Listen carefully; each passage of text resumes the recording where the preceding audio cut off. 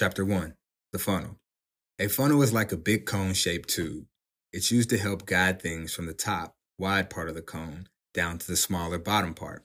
When it comes to business, a funnel can also be used as a way of guiding people from the beginning of their customer journey with your company to the end goal of making a purchase.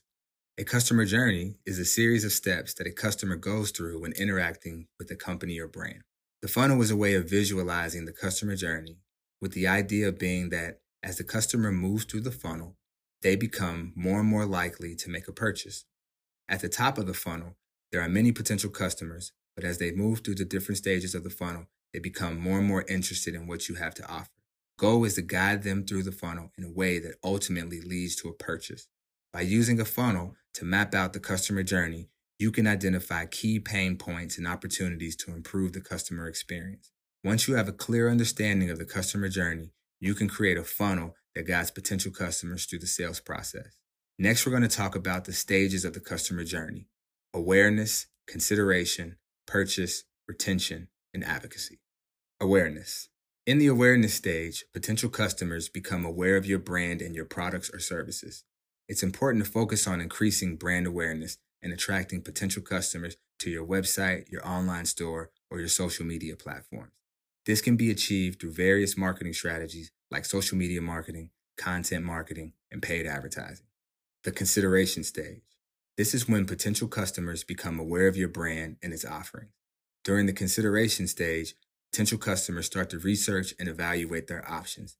They might compare your product or service to those offered by your competitors and consider whether it meets their needs and/or budget. To move potential customers through the consideration stage, it's important to provide them with the information and resources they need to make an informed decision.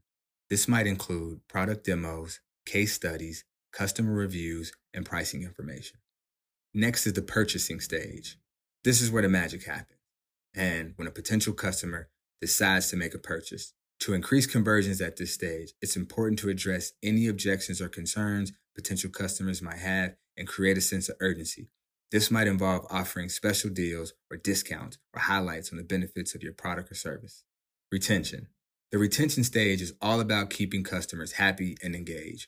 This might involve providing excellent customer service, sending personalized email campaigns, or offering free trials or demos.